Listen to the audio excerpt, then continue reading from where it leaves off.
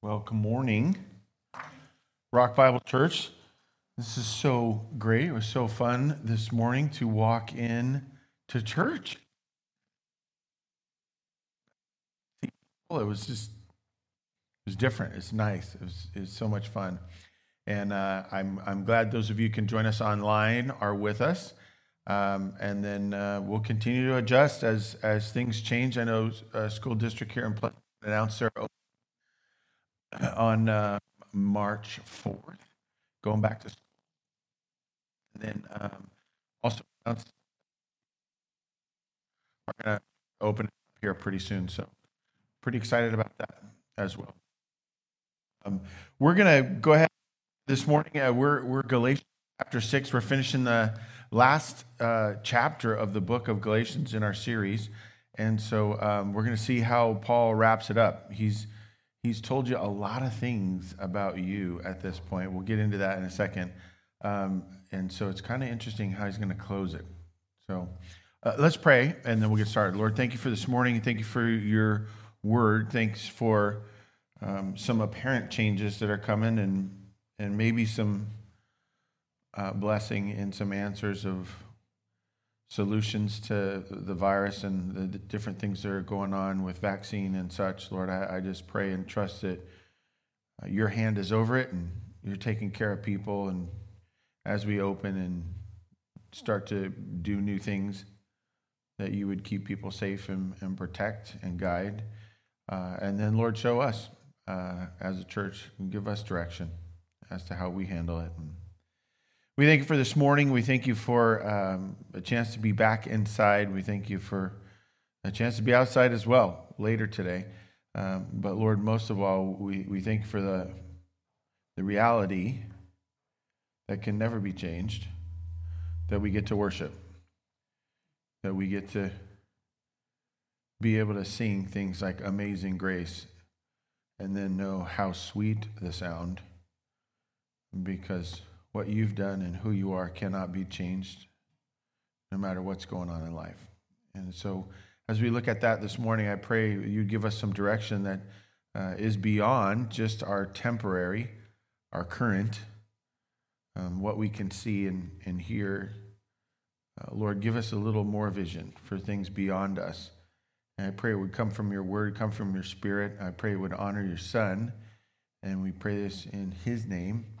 Amen. Amen. Galatians has been Paul's book to the churches of Galatia, and he's covered quite a few things. In fact, chapter 1, he talked about our call. What are we called to? And kind of how do you know what it is? What is a call? Chapter 2, we looked at our identity. If you're called, well then, who'd he call? He called somebody. Who are you? How are you defined? What's important about you? So we looked at your identity in Christ. Chapter 3, we looked at your faith in Christ. If you've been called and he's told you who you are, then do you believe it? Do you believe and trust the source? Chapter 4, we looked at our adoption in Christ. Not only do we have an identity and do we have faith, but what's our standing? What's our priority? What's our value, our worth? And then a couple weeks ago, we talked about our freedom in Christ. If those first four things are true, then we are into some great freedoms for who we are. Today, chapter 6, we're going to look at your walk in Christ. If those first five things are true, well, then how do we walk? And actually, he's going to use the word walk here in our last chapter here in just a minute. But before we get into that, welcome to Rock Bible Church. We're a Christ-centered, biblically based, compelling, casual community. This is who we are. This is our vision. It's our purpose statement. It's why we exist. It is the ministry that we're in. We are compelling ourselves and others to Christ. That means we care about following Christ, and we care about others being able to follow Christ as well. We're doing it in casual ways that welcome all to worship. The purpose of us being here is to make sure people have an opportunity to worship, no matter where they're from or where they're going, what they look like or don't look like. None of that matters. Amen? Amen. Yes, I hope I can hear you people at home saying amen. Whether you want to watch online or be in person, any of that stuff, we want to provide a way for people to worship who want to worship. And we're being a community that serves the greater community. So we serve the church and each other to the extent that it helps us serve those outside the church. And I think it's important for us to remember those kind of things. You know, well, where are we going as a church? This is where we're going. From now on, this is who we are. From the beginning to the end, these are all defined in Scripture by Christ himself and Paul and other things. This is why we are the church. And it's, I think, super important for us to remember these statements in this time based on what's going on in culture, but also in light of what we're about to hear in chapter 6, because it's going to tie right in. All right, you ready? Galatians chapter 6, verse 1, here we go. Paul writing to the church, it says, brothers, if anyone is caught in any transgression, you who are spiritual should restore him in a spirit of gentleness. Wait, isn't it supposed to say you're supposed to attack him, excommunicate him, get on his case, make some more rules for him? No. When someone's caught, what's the verb there? You who are spiritual, that's a definition of who you are, right? What's the verb? Restore. We're not chastising, we're not critiquing, we're not complaining, we're not going after them, we're going toward them. Big difference. This has really kind of been a black eye in the church, not just this church. I don't mean Rock Bible, I mean Christendom. We've been really good at figuring out who's caught and then kicking them while they're down. Instead of, how do we go and help them? How do we serve them? How do we help them get to a place of being restored? Any clues? Any guesses? It's right after. It says restore him. It's right after it. In a spirit of, what's that word? Gentleness. We need this word back.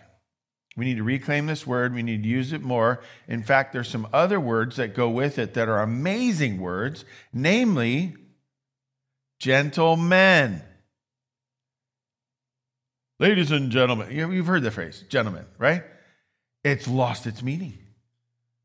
What's a gentleman? Any guesses as to whether they know about other people and how to help them restore? Any guesses on whether they know how to be gentle? Any guesses on whether they know how to serve others, work towards others, to the benefit of others, to be a blessing, to show up when it costs something, when it takes time, when it's awkward or unpopular, and say, hey, I'm going to be here. By the way, I think that's true about ladies too. We say ladies and gentlemen, right? Just gentlemen fits in with this word gentleness. How do we reclaim it? I think that's it's a subcontext of what Paul's talking about. You'll see by the time we get to the end. Keep watch on yourself, lest you too be tempted.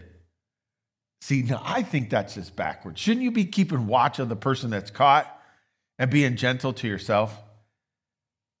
I mean, really, that's what we're all good at, right? We're all really good at keeping watch of other people, but being really nice to ourselves. Paul says, don't be backwards. Be correct, be on purpose. Watch out, you can make mistakes too. By the way, one of the best things about caught people is they remind you that it happens and it could happen to you. You could get caught. You will get caught. You have been caught. It will happen again. When that happens, you want gentlemen and ladies to show up and help you get restored, right? Because this is easy. James says, be careful. You're going to encounter various trials. You're going to struggle. Paul says it another way. All have sinned and fall short of the glory of God. When we find someone else that's in a scenario like that, we got to be nice. We got to be gentle. We got to be helping them. Now, are you hearing your walk in Christ yet? Kind of interesting. He's not really talking about you very much so far yet, is he?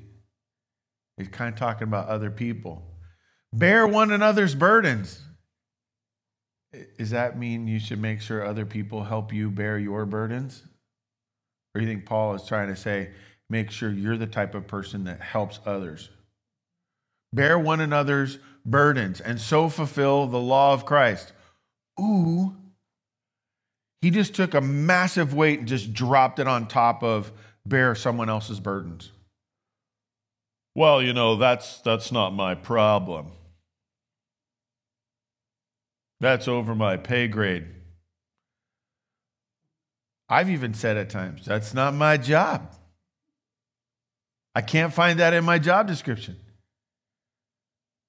Yeah, maybe there's some times where we should be saying, so what to all that? Maybe we should be saying, how do I fulfill the law of Christ? The law of Christ. What does Christ want? This is a pun, by the way. Paul uses a pun here. He's very punny.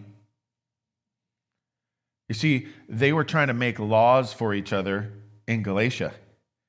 And Paul's saying, instead of making laws for other people and for yourself, how about you instead follow the law of Christ? How about Christ be your law? In fact, 2 Corinthians, Paul says it this way, for the love of Christ controls us.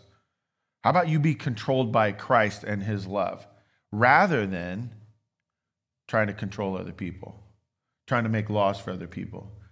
He says, here's your first step. How do you do that? See, because when I go to church, I got to have a how-to. I got to know, how do I do this? How you do that? You start by bearing others' burdens. That's one of the things I love about Mexico. There's no way that you can argue against the idea that someone doesn't have something like a home, maybe never has, and we go in there and help them get into a home. Was it a burden? To what extent? I don't know. I don't care. I know it was difficult, and there wasn't a home at the beginning, and by the time we leave, there's a home. And everybody I've ever taken on this trip, anybody that Jan has ever registered and trained and given some jobs and drove down there and brought them back and the whole thing, they come out of it different. Why? Because they figured out how this law of Christ thing is starting to work. How do I help other people? And maybe that's meant to be my walk, rather than my walk being about me. That's just the way it works. Verse 3, for if anyone thinks he is something when he is nothing, he deceives himself. My dad used to have a little rhyme he would say when us little boys, I grew up with two brothers. Well, I had two brothers. It's questionable as to whether I grew up. But he would say this to us when we were getting goofy and kind of big in our britches and the whole thing. He'd say, don't get wise, bubble eyes. Knock you down to peanut size. Understand, rubber band? And I thought that was the funnest little rhyme. Oh, it's got rubber bands in it and peanuts and the whole thing, and it all rhyme. I thought it was the greatest thing until I started recognizing what it actually meant. We love to think that we're something, and we love to pursue something more. And Paul brings us to one of the great truths of life, that more is one of the most dangerous words there is. More is one of the dirtiest four-letter words on the planet. And yet, it could be one of the most beautiful, most effective, most constructive, most esteeming, empathizing. It could be one of the best words ever, more. Just depends on where you're playing out your more. Are you playing more for yourself, or are you playing more for others? It's a great question. Because if you're trying to play to yourself, you're deceived, is what he says, end of verse 3.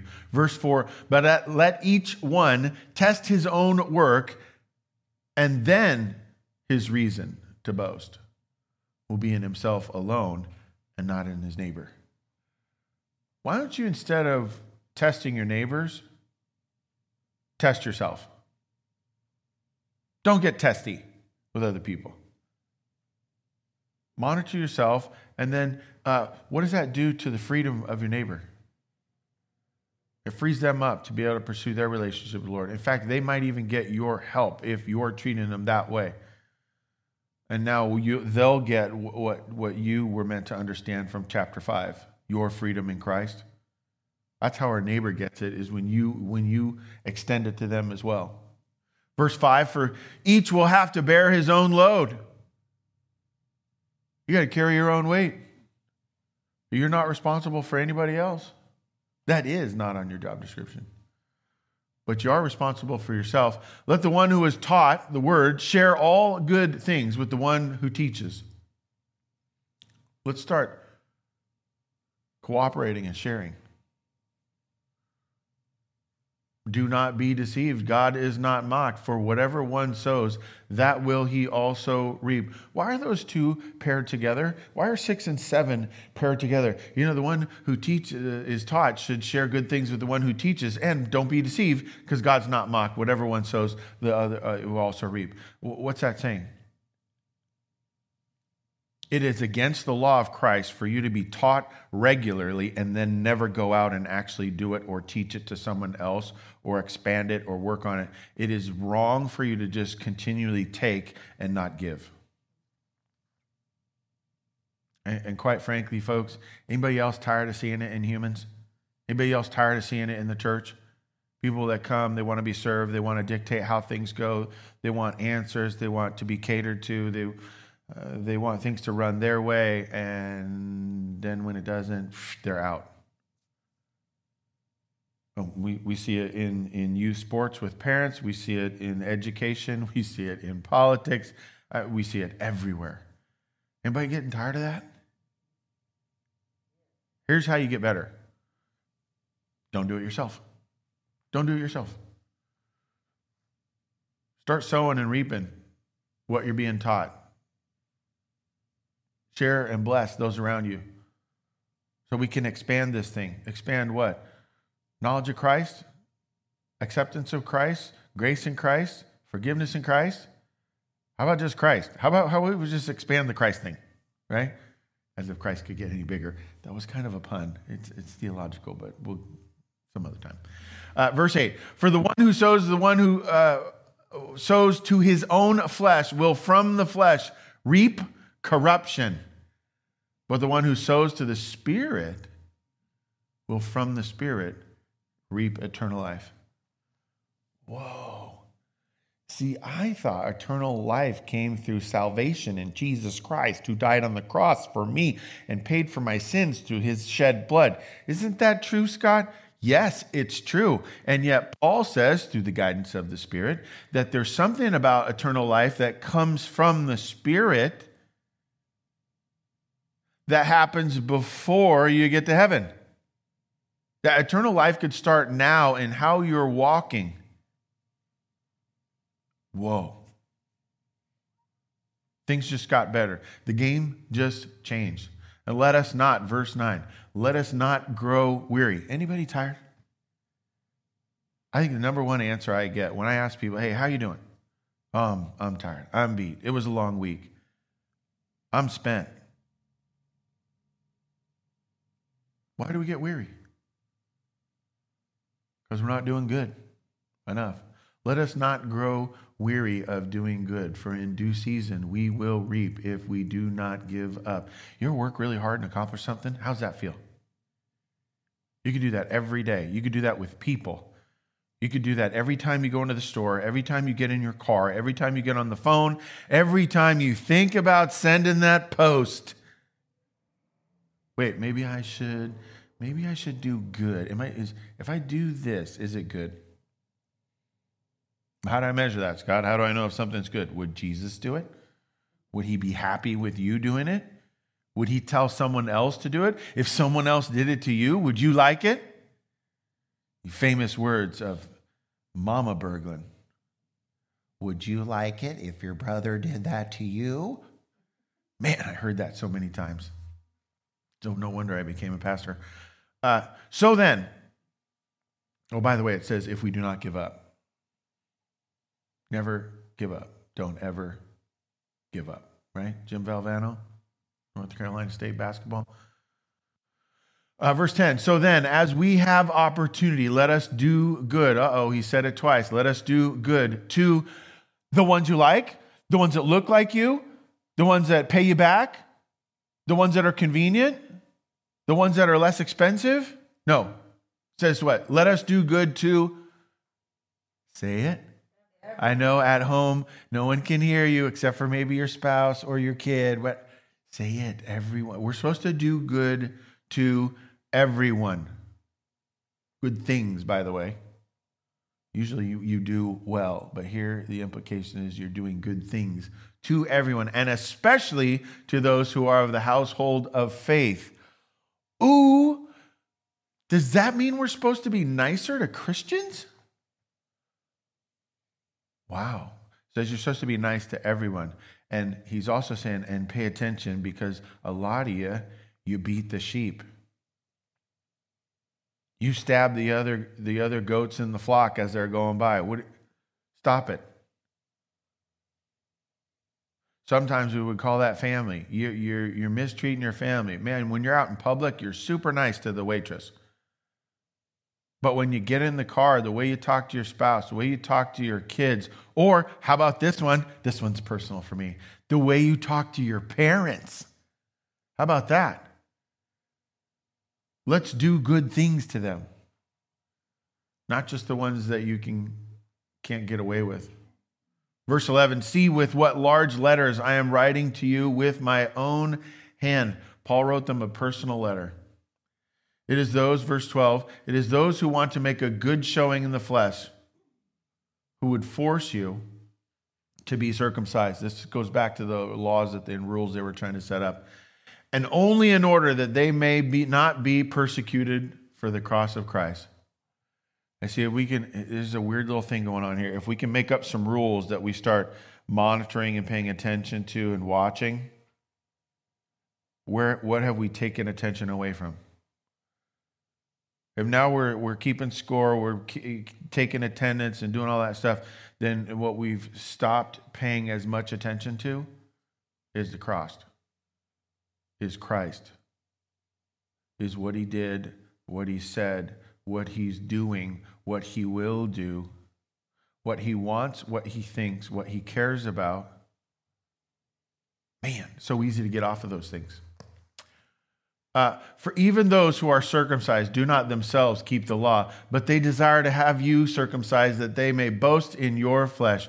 You know, this is awesome. This is the truth. Like as soon as somebody accomplishes something, you know, out of pursuing Christ, I'm gonna get circumcised. Well, then they get circumcised, and then it's like, well, I'm done. I did it. I've checked that off the list. Now I'm gonna go do what I want. And we do it about all kinds of things. Oh, no, I'm free in Christ, and I can just drink whatever I want. I'm free in Christ, I can just go do whatever I want. You know, God wants me to be happy. No, he doesn't. He wants you to be obedient and see happiness come from that. It's a different order. And yet, we like to make rules and then be excited that we've checked them all off and then think that you've qualified. Right? Oh, I meet all the prerequisites for being a Christian. I'm in. Now, I'm just going to live the rest of my life doing whatever I need to do. No, you're measuring the wrong things. But far be it from me, verse 14, to boast except in the cross of our Lord Jesus Christ. Can I get an amen on that? Far be it from me to boast except in the cross of our Lord Jesus Christ. Amen. For a third time, for far be it from me to boast except in anything but the cross and our Lord Christ Jesus. That's what we boast about. Let him who boasts, boast in this, that he knows and understands me. That's what God says. Why? Because it is the cross and our Lord Jesus Christ by which the world has been crucified to me and I to the world. They can't keep score on me anymore. They are no longer allowed to measure me. accept me, reject me. No. Doesn't work that way. For neither circumcision counts for anything, nor uncircumcision, but a new creation. That's what counts. Are you a new creation? Are you acting the same way you did before you came into a relationship with the Lord? Before you heard about the gospel, before you heard about Jesus or the Ten Commandments or the Bible or any of these things, what Jesus did for you, what is grace, what is sin, what is forgiveness, all of these things. Before you did any of those things, are you acting the same as you did then? Well, I go to church every Sunday. Yeah, but if you're a jerk, it doesn't matter. That's a reality. I can't believe nobody ever told me that at church growing up.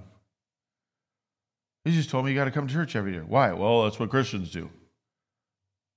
No, it's a jerk vaccine. We're so worried about the vaccine from this virus. What we need is a vaccine for being jerks. We gotta learn how to be loving towards other people and stop keeping score and stop judging. We got to get to the point where we're getting better as individuals. Why? Because it benefits other people. And I don't have a standard for them, and I don't have a standard for me. All who walk by this rule. Oh, there's his pun again, right? He keeps talking about laws and rules. What's the new rule? You be a new creation, right? Peace and mercy upon them and upon the Israel of God. And I can't get past this statement without wondering what's going on here, right? Because normally you say peace and love and mercy upon him and them and our Lord Jesus Christ, or our God, the Father in heaven, right? No, we got these phrases that we use all the time. Here it doesn't say that. And upon the Israel of God. What? That shows up almost never in Scripture, right? Everywhere you look, do you find these things? And upon the Israel of God. Ooh, what's going on here? Here's what I think. And this is just what I think, okay? This is just a guy talking now. This is not pastoral or seminary or professor, right? But Israel means he who wrestles with God. Jacob was renamed Israel. Why? Because he wrestled with God and he survived, right? I wonder if it's saying, hey, those of you that keep walking by this rule, this idea that you're trying to be a new creation and you're following the law of Christ, if you're really pursuing that, if you're wrestling with that, then peace and mercy upon you. Why? Because you're wrestling with God. You are he who wrestles with God. And peace, grace, and mercy upon you because of that. Ooh, man, that's exciting. Verse 17, from now on, let no one cause me trouble, for I bear on my body the marks of Jesus. He says, by the way, the rules have changed now, so you can't cause trouble for me anymore. I got enough trouble with Jesus, Paul says. Just a great little verse. A little admission there on his part. Verse 18, the grace of our Lord Jesus Christ be with your spirit, brothers. Amen. Amen. And may the Lord bless the reading of his word. I love that Paul ends with an amen on that one. Because it's kind of that idea of as God would. Back to this idea of the rule of Christ, the law of Christ. Those who wrestle with Christ. It's a great little idea here. I want us to look at some things here because I think it's very poignant that we have Paul talking about all these things about you and us for the first 5 chapters.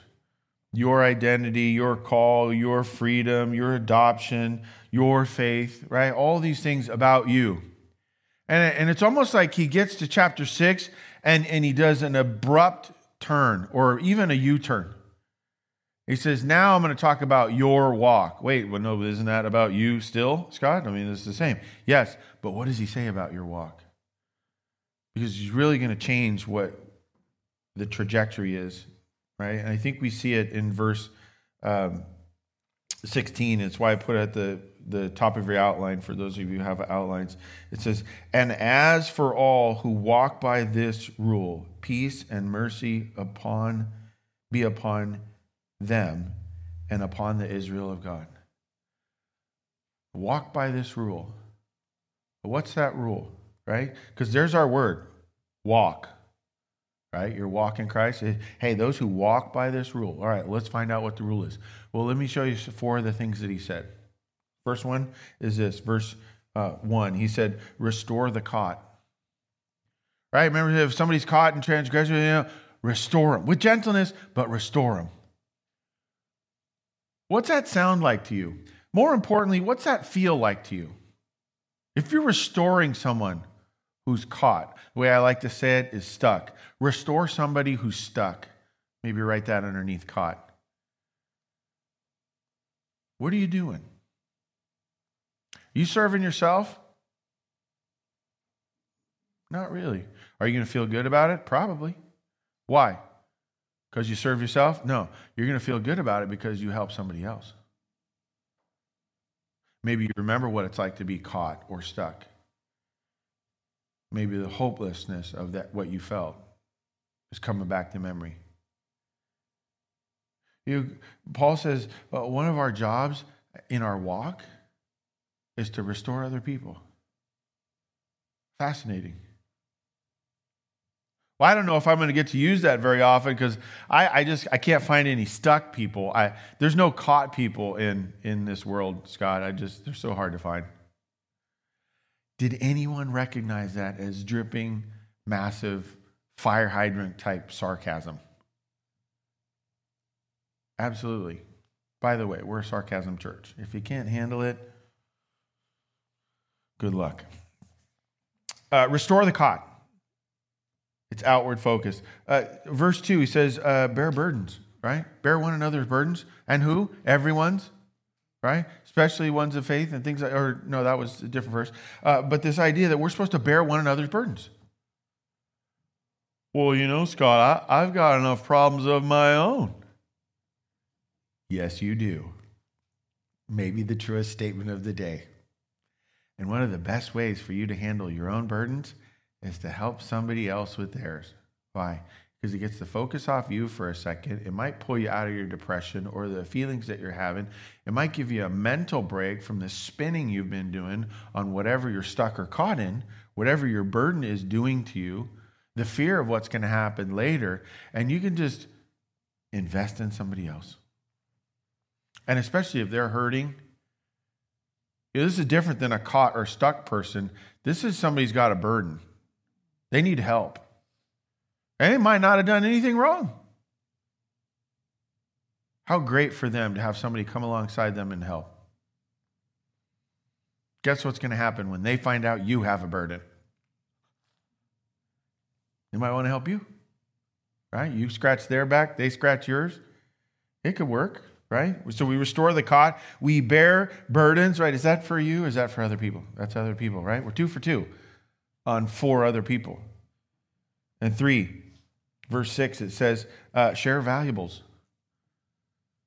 Right? This is the one where it says those who are taught should share with those who teach, and and by the way, you should do this for everyone, and right? Share. Did you learn this in like preschool? Maybe earlier? For sure, in kindergarten. And yet, as we get older, we forget. We forget because we get really good at pursuing more for ourselves. Share? No way. No way. If I share, I'll have less. And I'm doing more, Scott. Not less. No. You should be helping Les get more. Right? Lester, he's a good dude. Help him get some more. Share our valuables. When's the last time you shared? And I don't mean shared a link No, don't get all cute with me. Oh, I shared some of my tuna salad. Why? Nobody wants tuna salad. No, when's the last time you shared something of value that took a little something out of you, that stung a little bit? Maybe you had to drive somewhere. Maybe you had to pay a bunch towards someone else, and you may not get paid back. When's the last time you shared in a way that truly met a need? You did something, and it supplied something that was actually needed for the other person.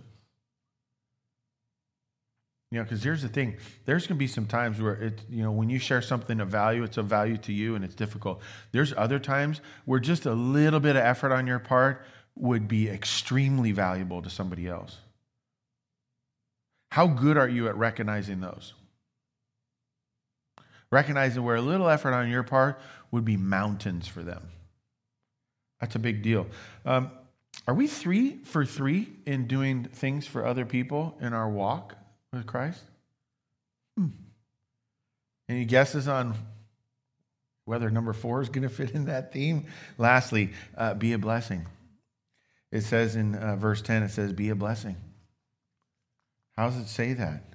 It doesn't say that, Scott. Verse 10 doesn't say that at all. So then, as we have opportunity, like when you can, let us do good to everyone. What's that mean? Be a blessing. Do good to everyone, especially those of the house of faith. Whoa.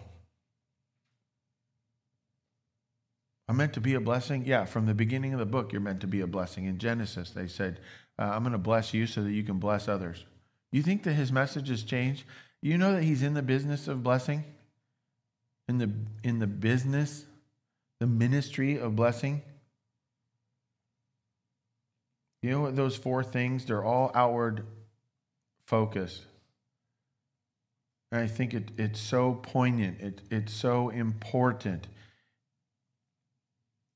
We have to highlight the idea that Paul talks about all the things you need to do in investing in your own relationship with the Lord for 5 chapters. Why? So that you can get to chapter 6 and figure out that it's not about you. You do the first 5 things and you work on yourself, your identity, your adoption, your freedom, your faith, your calling, all of that. You work on that. Why? So that you can get over yourself, get healthy, and get off the bottom shelf. Get to step 2, level 3. Beat the dragon at the end of, whatever. I don't know.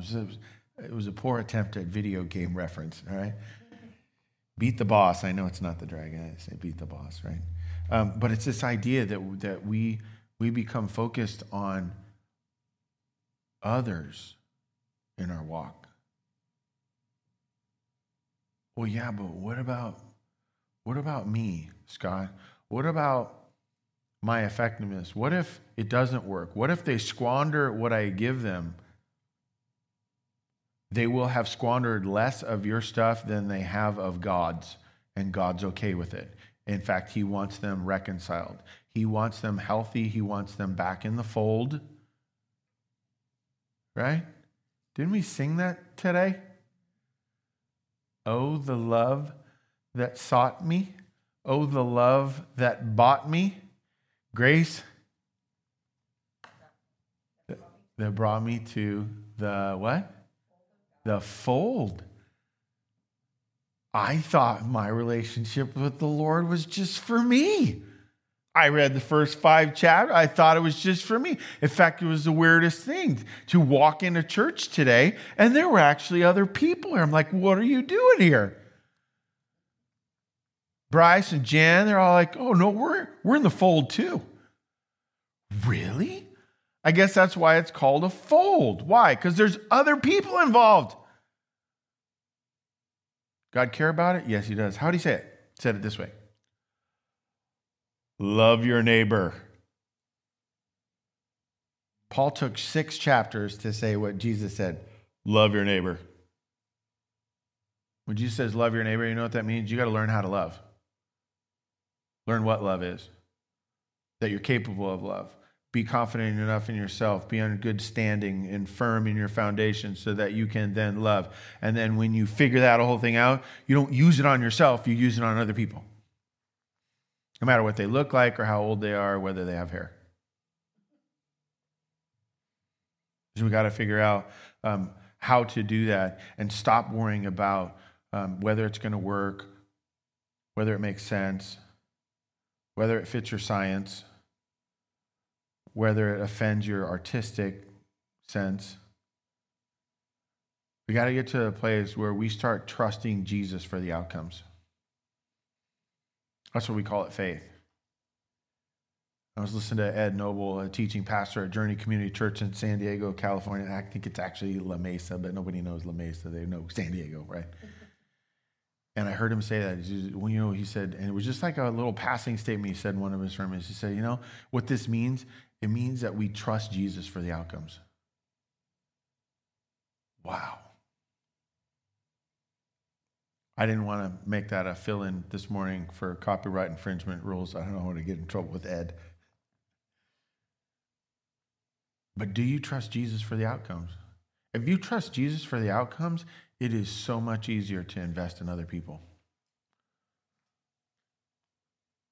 To be a community that serves the greater community. When you trust Jesus for the outcomes, it is so much easier to worship in casual ways that welcome all. When you trust Jesus for the outcomes, you're willing to compel others to Christ. Ooh, did we just circle back to what we talked about at the beginning in our purpose and mission statement as a church? Yeah, because one of my subtle goals over the time that I'm at this church is to help you understand that I made up none of this. I stole it all. I'm actually not a pastor. I'm a thief. I steal all my stuff from the Bible. It's great. And I get to feel like a convict. It's this idea that my walk is toward others and away from self. A little extra fill in there that's not anywhere. It's not going to show up on the thing, but it's this idea. You said your walk in Christ. Well, your walk, it's not really your walk. It's theirs. Your walk is theirs. And I want to say it this way, because most of the time when I stand up here and I talk about Scripture, I do the you, second person plural, right? You all, we all, or we, right? I want to make it first person, personal for you. When you write this down or think this or say this or remember this, my walk is toward others and away from self. That's how we figure it out. That's how we start making progress. That's what Christ has called us to. Anything else is just in the way. It's just in the way. You ever been driving somewhere and the guy in front of you is going too slow? It drives me nuts. If I get behind somebody who's moving too slow, it's like I got to get out to the other lane. I got to get around them. Or even better, if there's two ways to get there, I'll just go the other way so that I can get out from behind slow guy.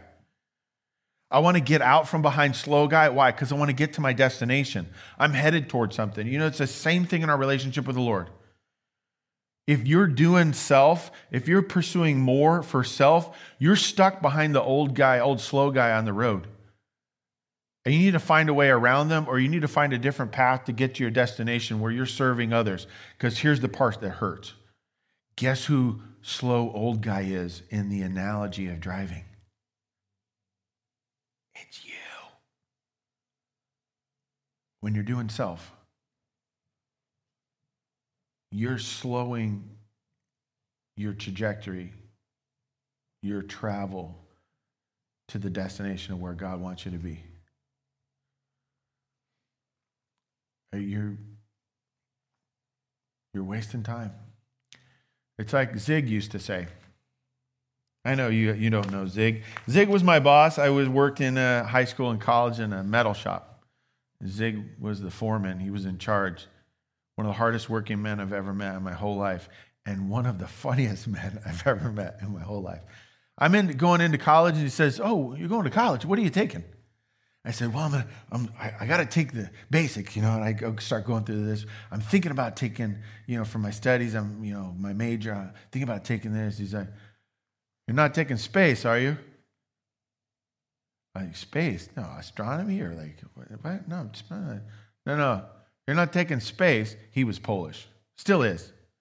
You're not taking space in college, are you? And after a while, I was like trying to figure out what he was saying. He was teasing me, but he was playing it off all straight. You're not taking up space in college, are you? You're taking something. You're getting something done.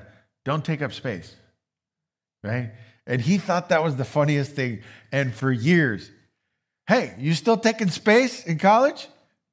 No, I'm not. Our relationship with the Lord is just like that. If you're working on yourself all the time, if you're making rules for other people, you're taking up space. You're driving too slow. You need to start working on other people, helping other people, restoring them, bearing their burdens, sharing with them, and blessing them. As Paul said in 2 Corinthians chapter 5, verses 18 and 19, all this is from God, who through Christ reconciled us to himself and gave us the ministry of reconciliation. What are we supposed to be doing? We're supposed to be reconciled to God, and gave us the ministry of reconciliation. What is our ministry? Restoring people to Christ, or we like to say, compelling people to Christ. Why? So they can be reconciled. 2 Corinthians chapter 5. That is, in Christ Jesus, God was reconciling the world to himself, not counting their trespasses against them, and entrusting for us the message of reconciliation. Bringing people back to God.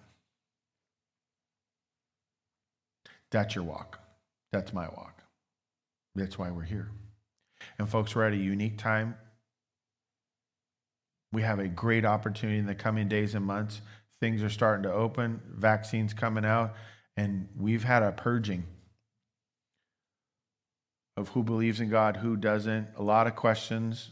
Is he in control? Is he paying attention? Why did the virus happen in the first place? All that kind of stuff. We have a great opportunity to draw, restore, bring people back in, invite to relationship with the Lord. Be a blessing. Share your stuff. Bear burdens, and help them. That's why we're here. That's why we're Rock Bible Church. Who fits that for you? As we pray, let's bow our heads and we'll close. But as we pray, your heads are bowed and eyes are closed, and I just want you to think, who fits that description for you? Who could you help, serve, bless? Who have you neglected?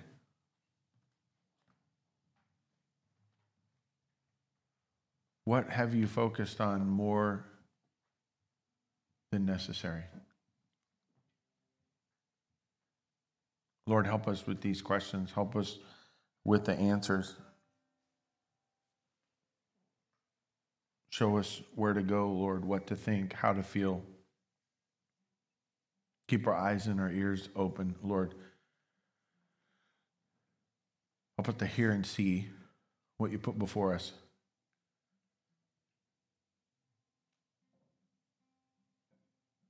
Lord, I've never seen, heard, and felt so many hurting people.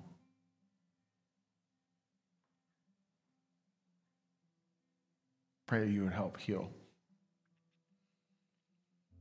and use us however you possibly can.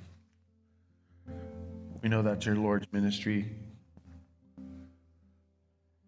We pray it in his name, Lord, and we thank you for the offering that we are receiving. Amen.